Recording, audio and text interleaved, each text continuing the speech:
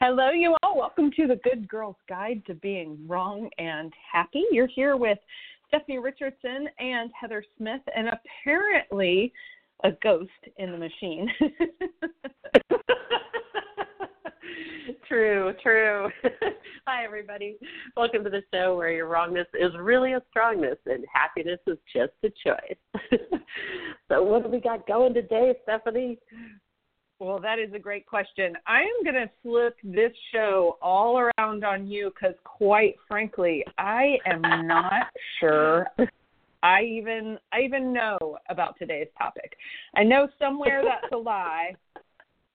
And there are these, when Heather and I create shows, one of the things that we look for is we look for a thread to pull. So usually at the beginning of a show, regardless of whether we know where we're going during a show or not, there will be a thread that we know we can begin with, a thread, a question, something else. All I have to go on today is the description. So I'll go ahead and read that, but I'll let Heather start with actually talking about the show. So today's show we will be myth-busting the accusations of being spaced out as a problem. What if there are I'm misreading. What if there are tremendous gifts in the ability and choice to be, quote, spaced out, unquote? It is not what you think. Join in the conversation, and I won't torture you with what time the show starts since we're already going. So tell me more. Yeah, well, this week has been an interesting week, and one of the great gifts of it for me was the tool from Access Consciousness about being space. And, I'll back it up a little bit, but like my whole life, basically, I was accused of being someone who's spaced out. Like I'm not always present. I'm like in the clouds, fantasizing. I'm quote unquote not being present, supposedly. And when I came to Access Consciousness classes, this is the first time I heard being spaced out talked about as the capacity it is, the gift that it is, and what is more accurately going on. And for me, it just really rang true of how it was talked about, which is, for me, being space and being expanded and not so totally focused on something was actually about being expanded and aware of lots of different things, way more that I can articulate, way more than I could pinpoint, way more than I could describe. When I was spaced out, I was maybe thinking about something I was drawing or something in school, but I was also like perceiving the birds singing outside. I was also listening to, the dog run around the house. I was also listening to the conversations going on around me. I was usually also doing something, So for me, that what appeared to be lack of focus was actually like taking in so much stuff, so much awareness, so much information, and so many different senses, that it just looked like nothing. It looked like I wasn't there, but actually I was very present with just so many different things. So talking about it that way, I was like, holy moly, wow, it's not a problem. It's not wrong. It's not a difficulty with all this. And for me, there's always been a lot of ease in functioning that way. There's been a lot of ease in having a sense of the world around me and not having to do anything with it per se, but just being present with it and hanging out with it. And so it just gave me a completely different reference for what spacing out can be and is for a lot of people, that I had never heard anyone else talk about it that way. So so that I don't know where you'd like to go with this, Stephanie, if that sparks anything for you. But I wanted to talk about some other tools. There are a few. There are a few things, and at the same time, what I've really started getting, I went to a workshop last night, and I swear I will talk about things that sound like being spaced out. I was listening to everything you said, And and what I'm going to say sounds like I wasn't. I went to a talk last night. They call it the Other Night School. So in my neighborhood, there's all sorts of neat events. And in the Other Night School, what happens is professors come and then they teach something that night that's not part of their normal curriculum. Basically, for them, something that doesn't fit into their normal curriculum, but something they're interested in. So they do a lecture on that. So I went last night. And cool. One of the things that I noticed is that the points of view that everybody else had, when people would bring up a point, it seemed to resonate with everybody, that it was really clear that lots of people were sort of functioning with the same ideas. And so somebody would basically say, I'm going to summarize, but vacations, because this one was about travel. And so, someone say, but, vacations basically are for checking out. And for me, vacations are not for checking out. So everything that was discussed in the workshop or everything that was discussed during the lecture, for me, went through the lens of a totally different lens. So that totally different lens for me is that when I travel, that's one of the times when I feel most alive, in that I'm constantly curious about my surroundings and don't take anything for granted, where other people may travel and go to places where they can stare off into nothing and not use their brain, right? So someone went up to the professor at the end of the talk and said, you're lucky. I should be mad at you for making me think after a long work day. And that really got my wheels turning, because for me, being more aware of more things is actually relaxing and enlivening. So when you were talking about spacing out, one of the things that I was recalling was whenever I was in school, I would quote unquote, stare off into space. And this is one area where the way that you spaced out and the way that I spaced out seem slightly different, in that you were doing stuff doing stuff, and I was actually staring off into space.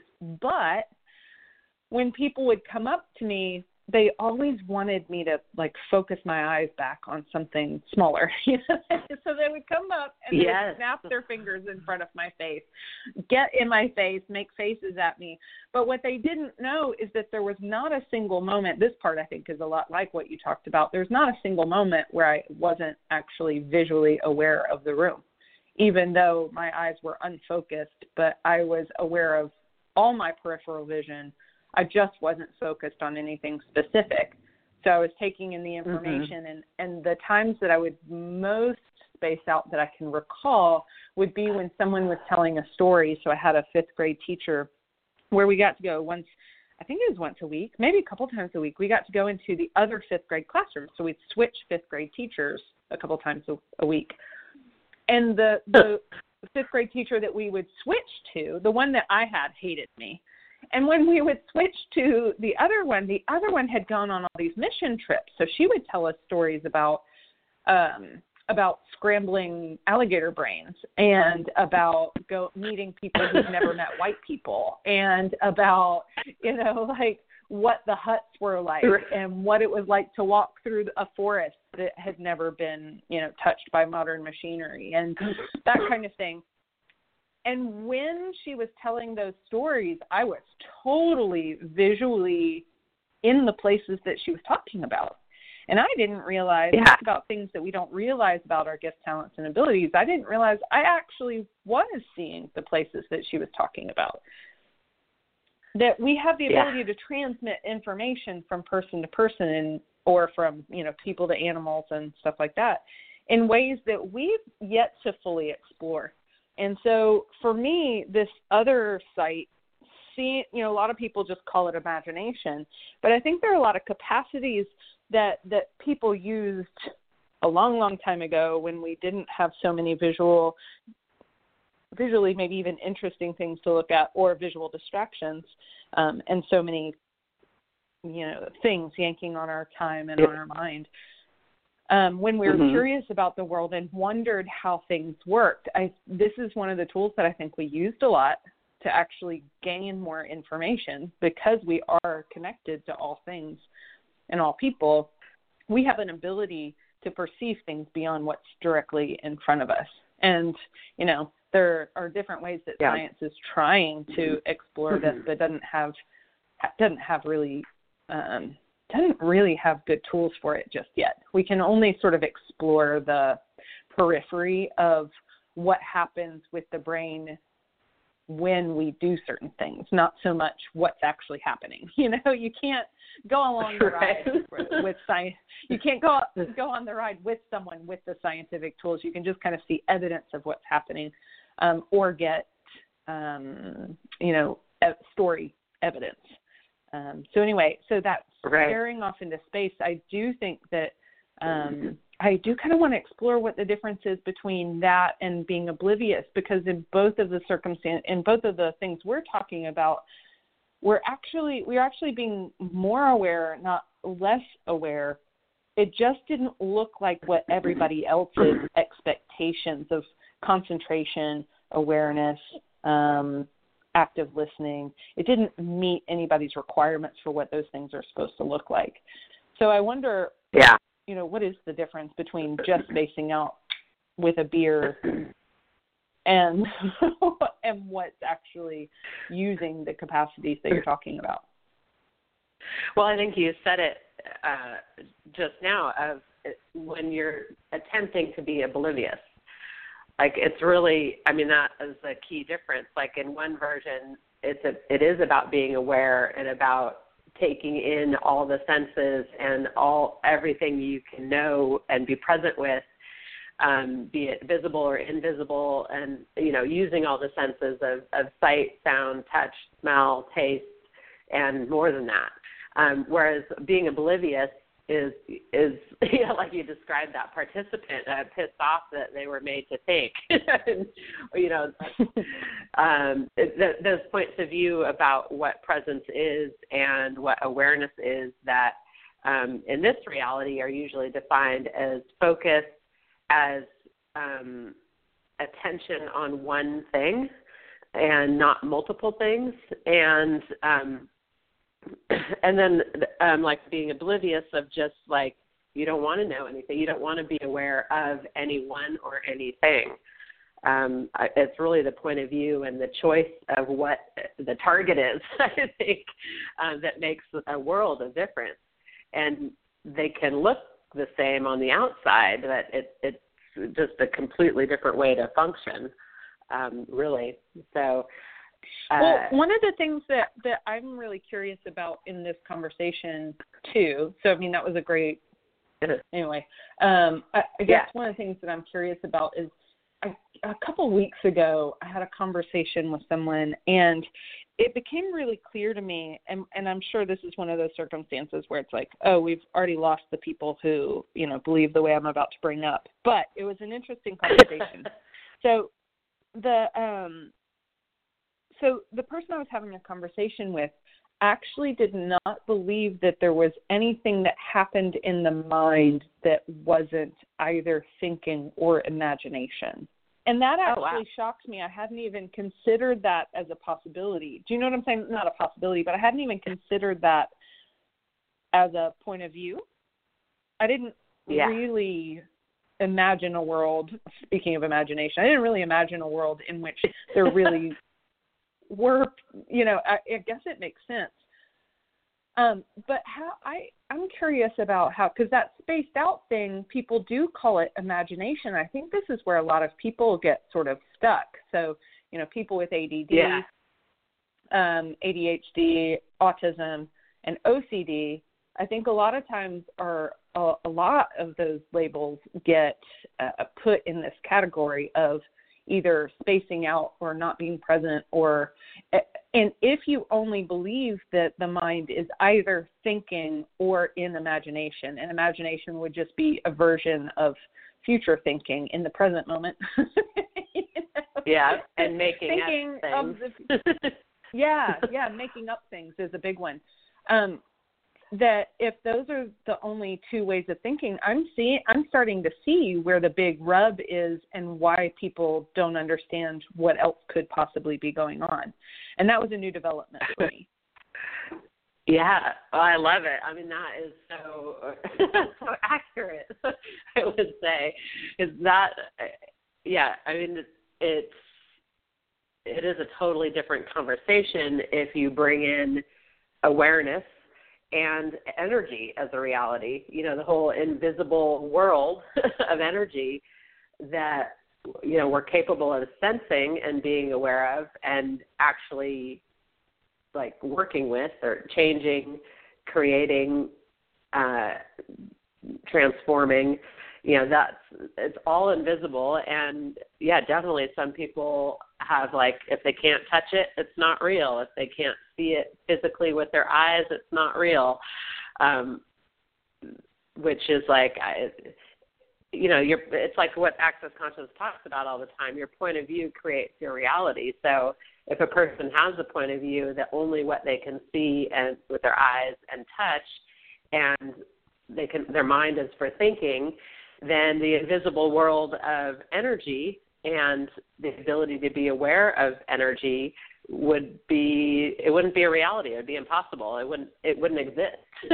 So it is like, it's a totally different world than for somebody who actually does function from energy and awareness of energy and that capacity to, you know, ask energy, be in energy, change energy, move energy, all these things. Wow.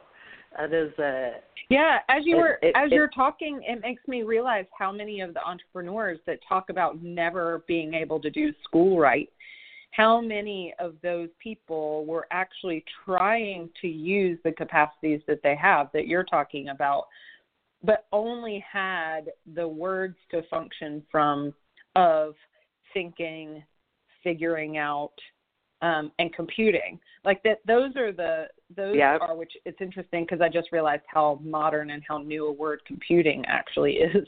I'm like, wait, that's a really new word as far as humans are concerned, but calculating. So, you know, if what you're being taught in school is that all you can do is calculate, think, imagine, or figure out, which I guess would be another form of calculating, just not necessarily using math, but maybe using logic. So if those are the only skills that you're allowed to use and you're trying to fit what you do into those things, you will come short because doing those things doesn't actually give you any more skill in using the other weird capacities that people have. My dad, for instance, can look at a math problem and he just knows the answer, but he has no way he actually doesn't figure it out. It's not a calculation, even though he's great at doing calculation too. Primary thing that he does is look at something and know the answer, or look at something and know how it works.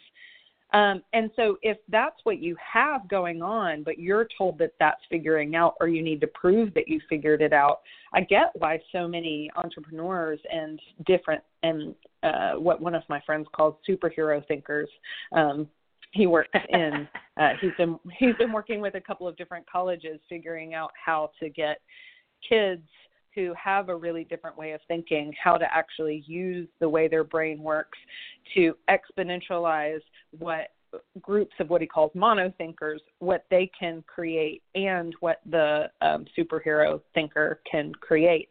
So he realizes that when you bring both groups of thinkers together, it actually works a lot better.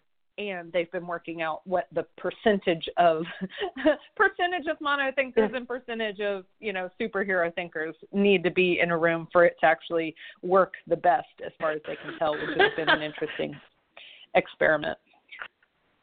I love it. That's awesome. Well, yeah, and that's some of the magic and the gift of all of this is how can those work together to contribute to each other into something greater, rather than having to be one or the other.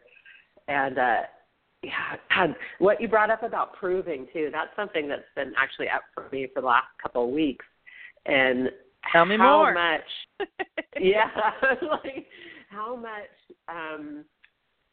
with the point of view of thinking and figuring out and having to be able to see it and touch it and all that, also comes that point of view of having to prove it, that way of functioning is provable, whereas supposedly the invisible, energetic way of awareness isn't provable.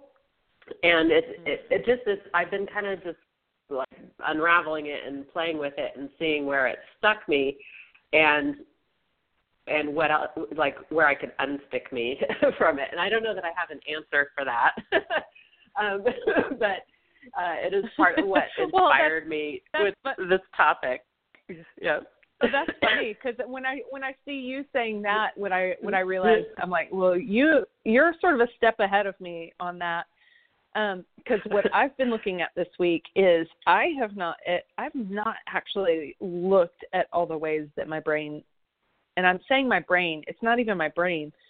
That's an easy thing to say. It gets people something that they can sort of look at, that whole look, feel, touch thing. Right.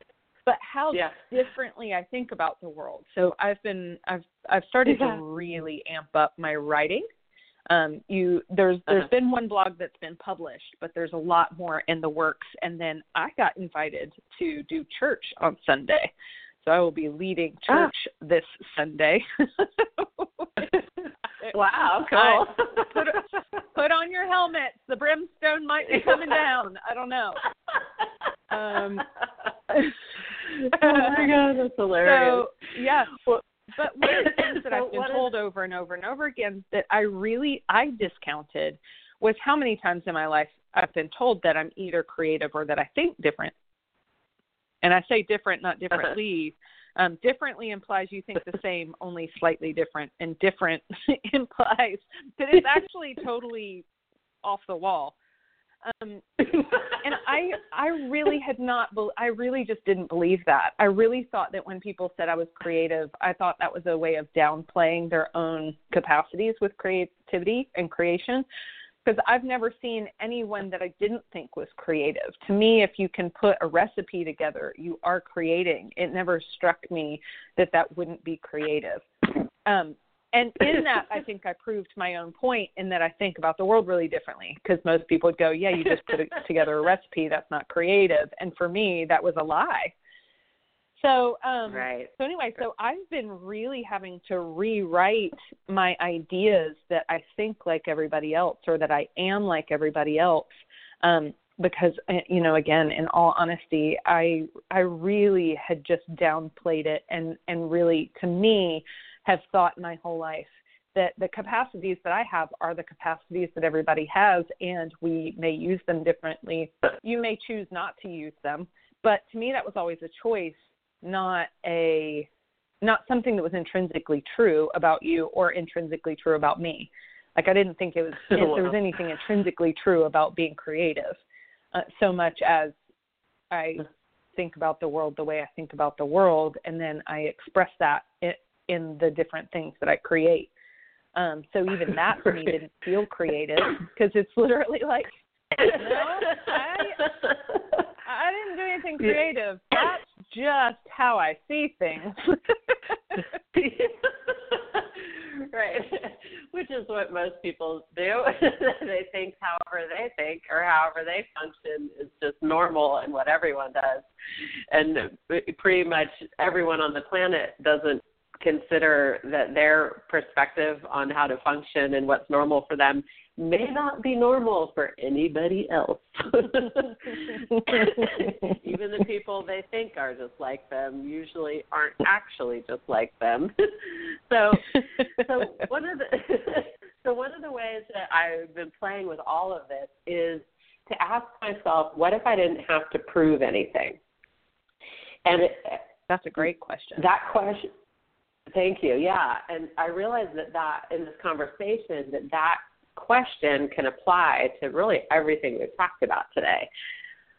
And it's so what if you for me, so if you're a person who spaces out, then you go out into space land and then somebody starts snapping in your face? What if you don't have to prove that you were doing anything worthwhile? What if you didn't have to prove that what you were doing was worthwhile to you?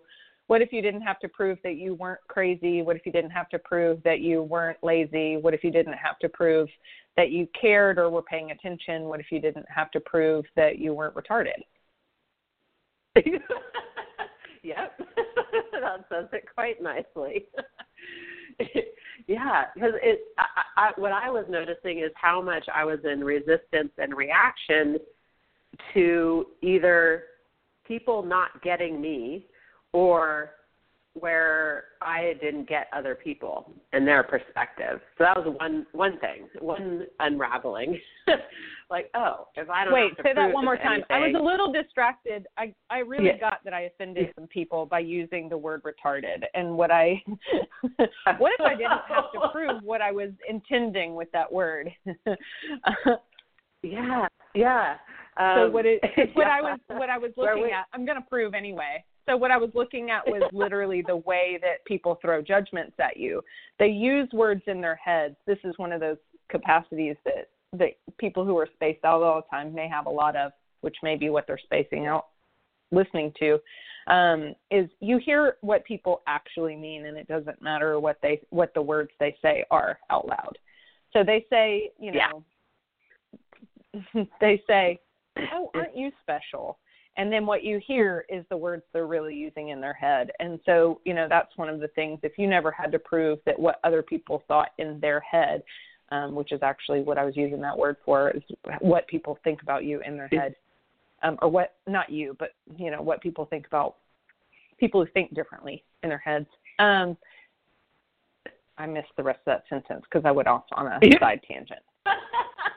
Well, so yeah, what if you didn't have to prove anything? What if you don't have to defend against, what other people assume you are or are not doing or being? And what if you don't have to defend against, like, what you think you're putting out in the world and how people take it, and you don't have to defend against how other people are taking you and looking at you and defend against it.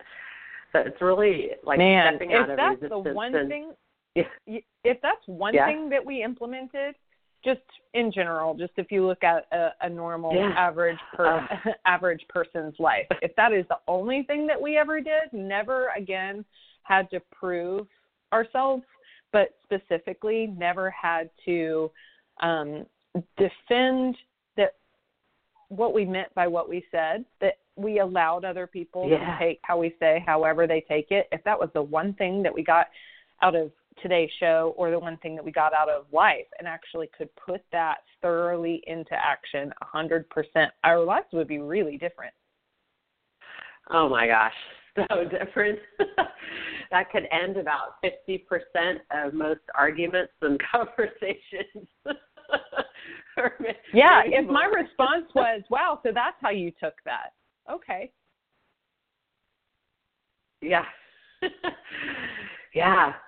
So it's like back to the earlier conversation of, like, if you're talking to somebody who energy and awareness of energy isn't real to them, you can't prove that it is, right? I mean, it's not real to them. It's not true to them. They don't see it. They don't get it, and they're not interested usually.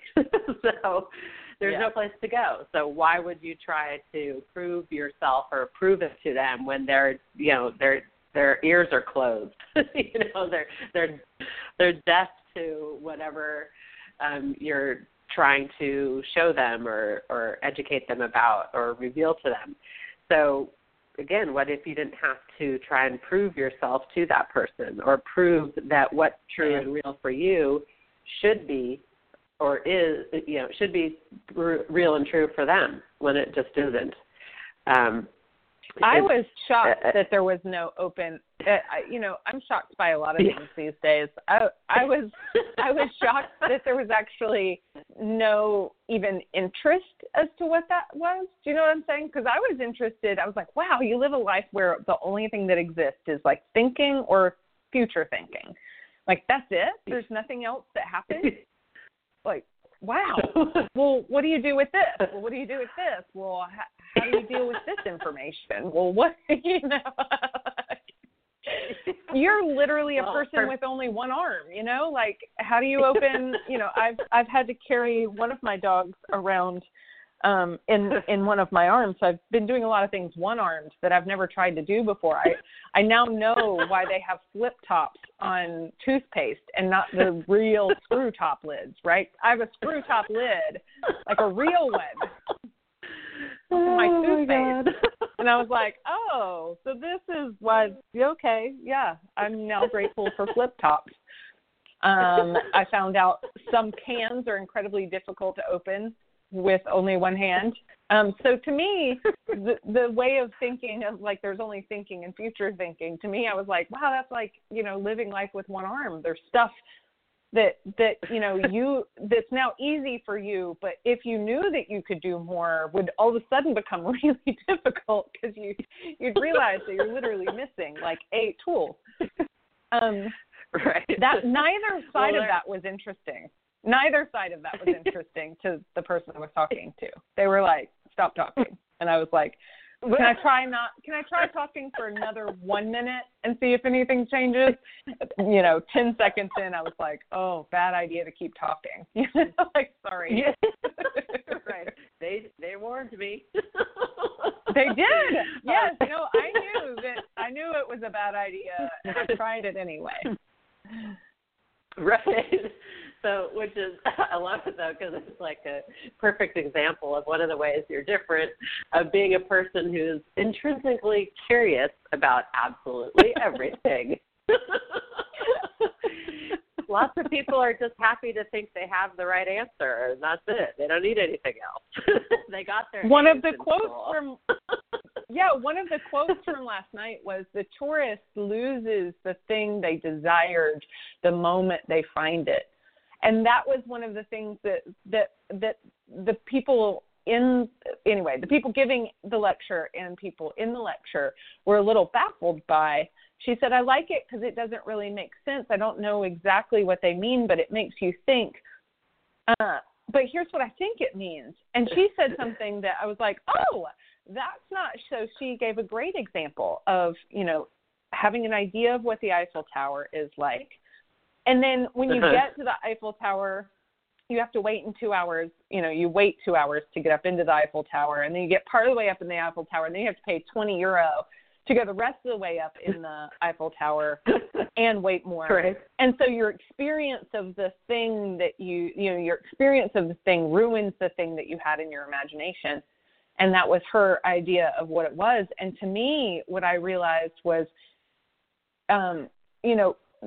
when most people travel and they get to the thing that they want to see, their curiosity, they lose their curiosity, and they lose that is what they lose whenever they get to what they desire, and then they lose what was the desire. So instead of having the curiosity and the drive and the sort of like forward moving interest in life, they lose the forward-moving interest in life because now they've satiated it with what they've decided is the answer.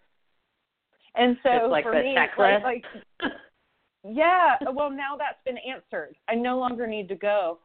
Where, your favorite breakfast place could be an adventure every time you go if you maintained that curiosity, if you were willing to see it new every time you walked in the door. And that's just me talking from obviously a value I have, right? My world is tainted by my worldview. The curiosity is living. Which for you it is. I can't imagine you wanting to live if you didn't have curiosity and new things to explore and discover. I wouldn't know what to do with myself. Yes. That's awesome. So, wow, yeah, this whole conversation didn't go anywhere I imagined it would. I know. You were going to give people tools that they could use to space out and have fun with it. and all sorts maybe of we could miraculous things. Show. Maybe I was going to say, maybe we'll have to revisit this and actually use the tools. Yeah. Well, but I love the tools that we got to. I mean, that question of what if I didn't have to prove anything with this is like, it's been so helpful for me this week. Oh, my gosh. It's really been like, oh, wow. And so, and I'll add another thing. So in addition to going, oh, what if I don't have to prove anything here, I started asking, what choices do I have with this? So if I didn't have to prove anything here, what choice do I have? Because when I'm proving, every choice has to do with proving for or against or something about it. And there's a whole nother world of choices besides that. So that question of what if I don't have to prove anything and what choices do I have here, for me it started to just open the door to those other things that I could be doing besides trying to prove myself. So I invite you to play with that. If you're finding yourself resisting and reacting to everyone and everything and trying to prove whatever, start asking, what other choices do I have here? And just play with it. I just started keeping like a tally of how many times you try and prove something in a day. You know, I'm just like, wow. Oh, my God. Yeah. 1, 2, 3, There's not 4, 8, 18, 36. Well, that was the first 5 minutes of being awake. Yeah. Oh, my gosh, totally. Yes, it could be daunting. It could be horrifying. However, the gift in it is that if you notice something that you have never noticed before, that means you now have a new choice available and a new possibility available to you. And it's up to you if you choose it or not or take it or not. But that you notice is a huge step, because before that, maybe you never noticed. So it was running your life, but you didn't notice. So that's where the stuckness comes, or the same thing showing up over and over and over and over again. So breaking that cycle is like, oh, my God, I'm trying to prove. Whoa, I just noticed. Oh, my God, I'm trying to prove this for like 25 years. Oh, my God. Oh, and there was that situation and that situation and this person. Oh, my God, there's so many ways I've been trying to prove this. Holy moly. But celebrate that. Celebrate that, because that you notice means you have a different choice available. Woo! Yeah. So, shall we call it a day, Stephanie?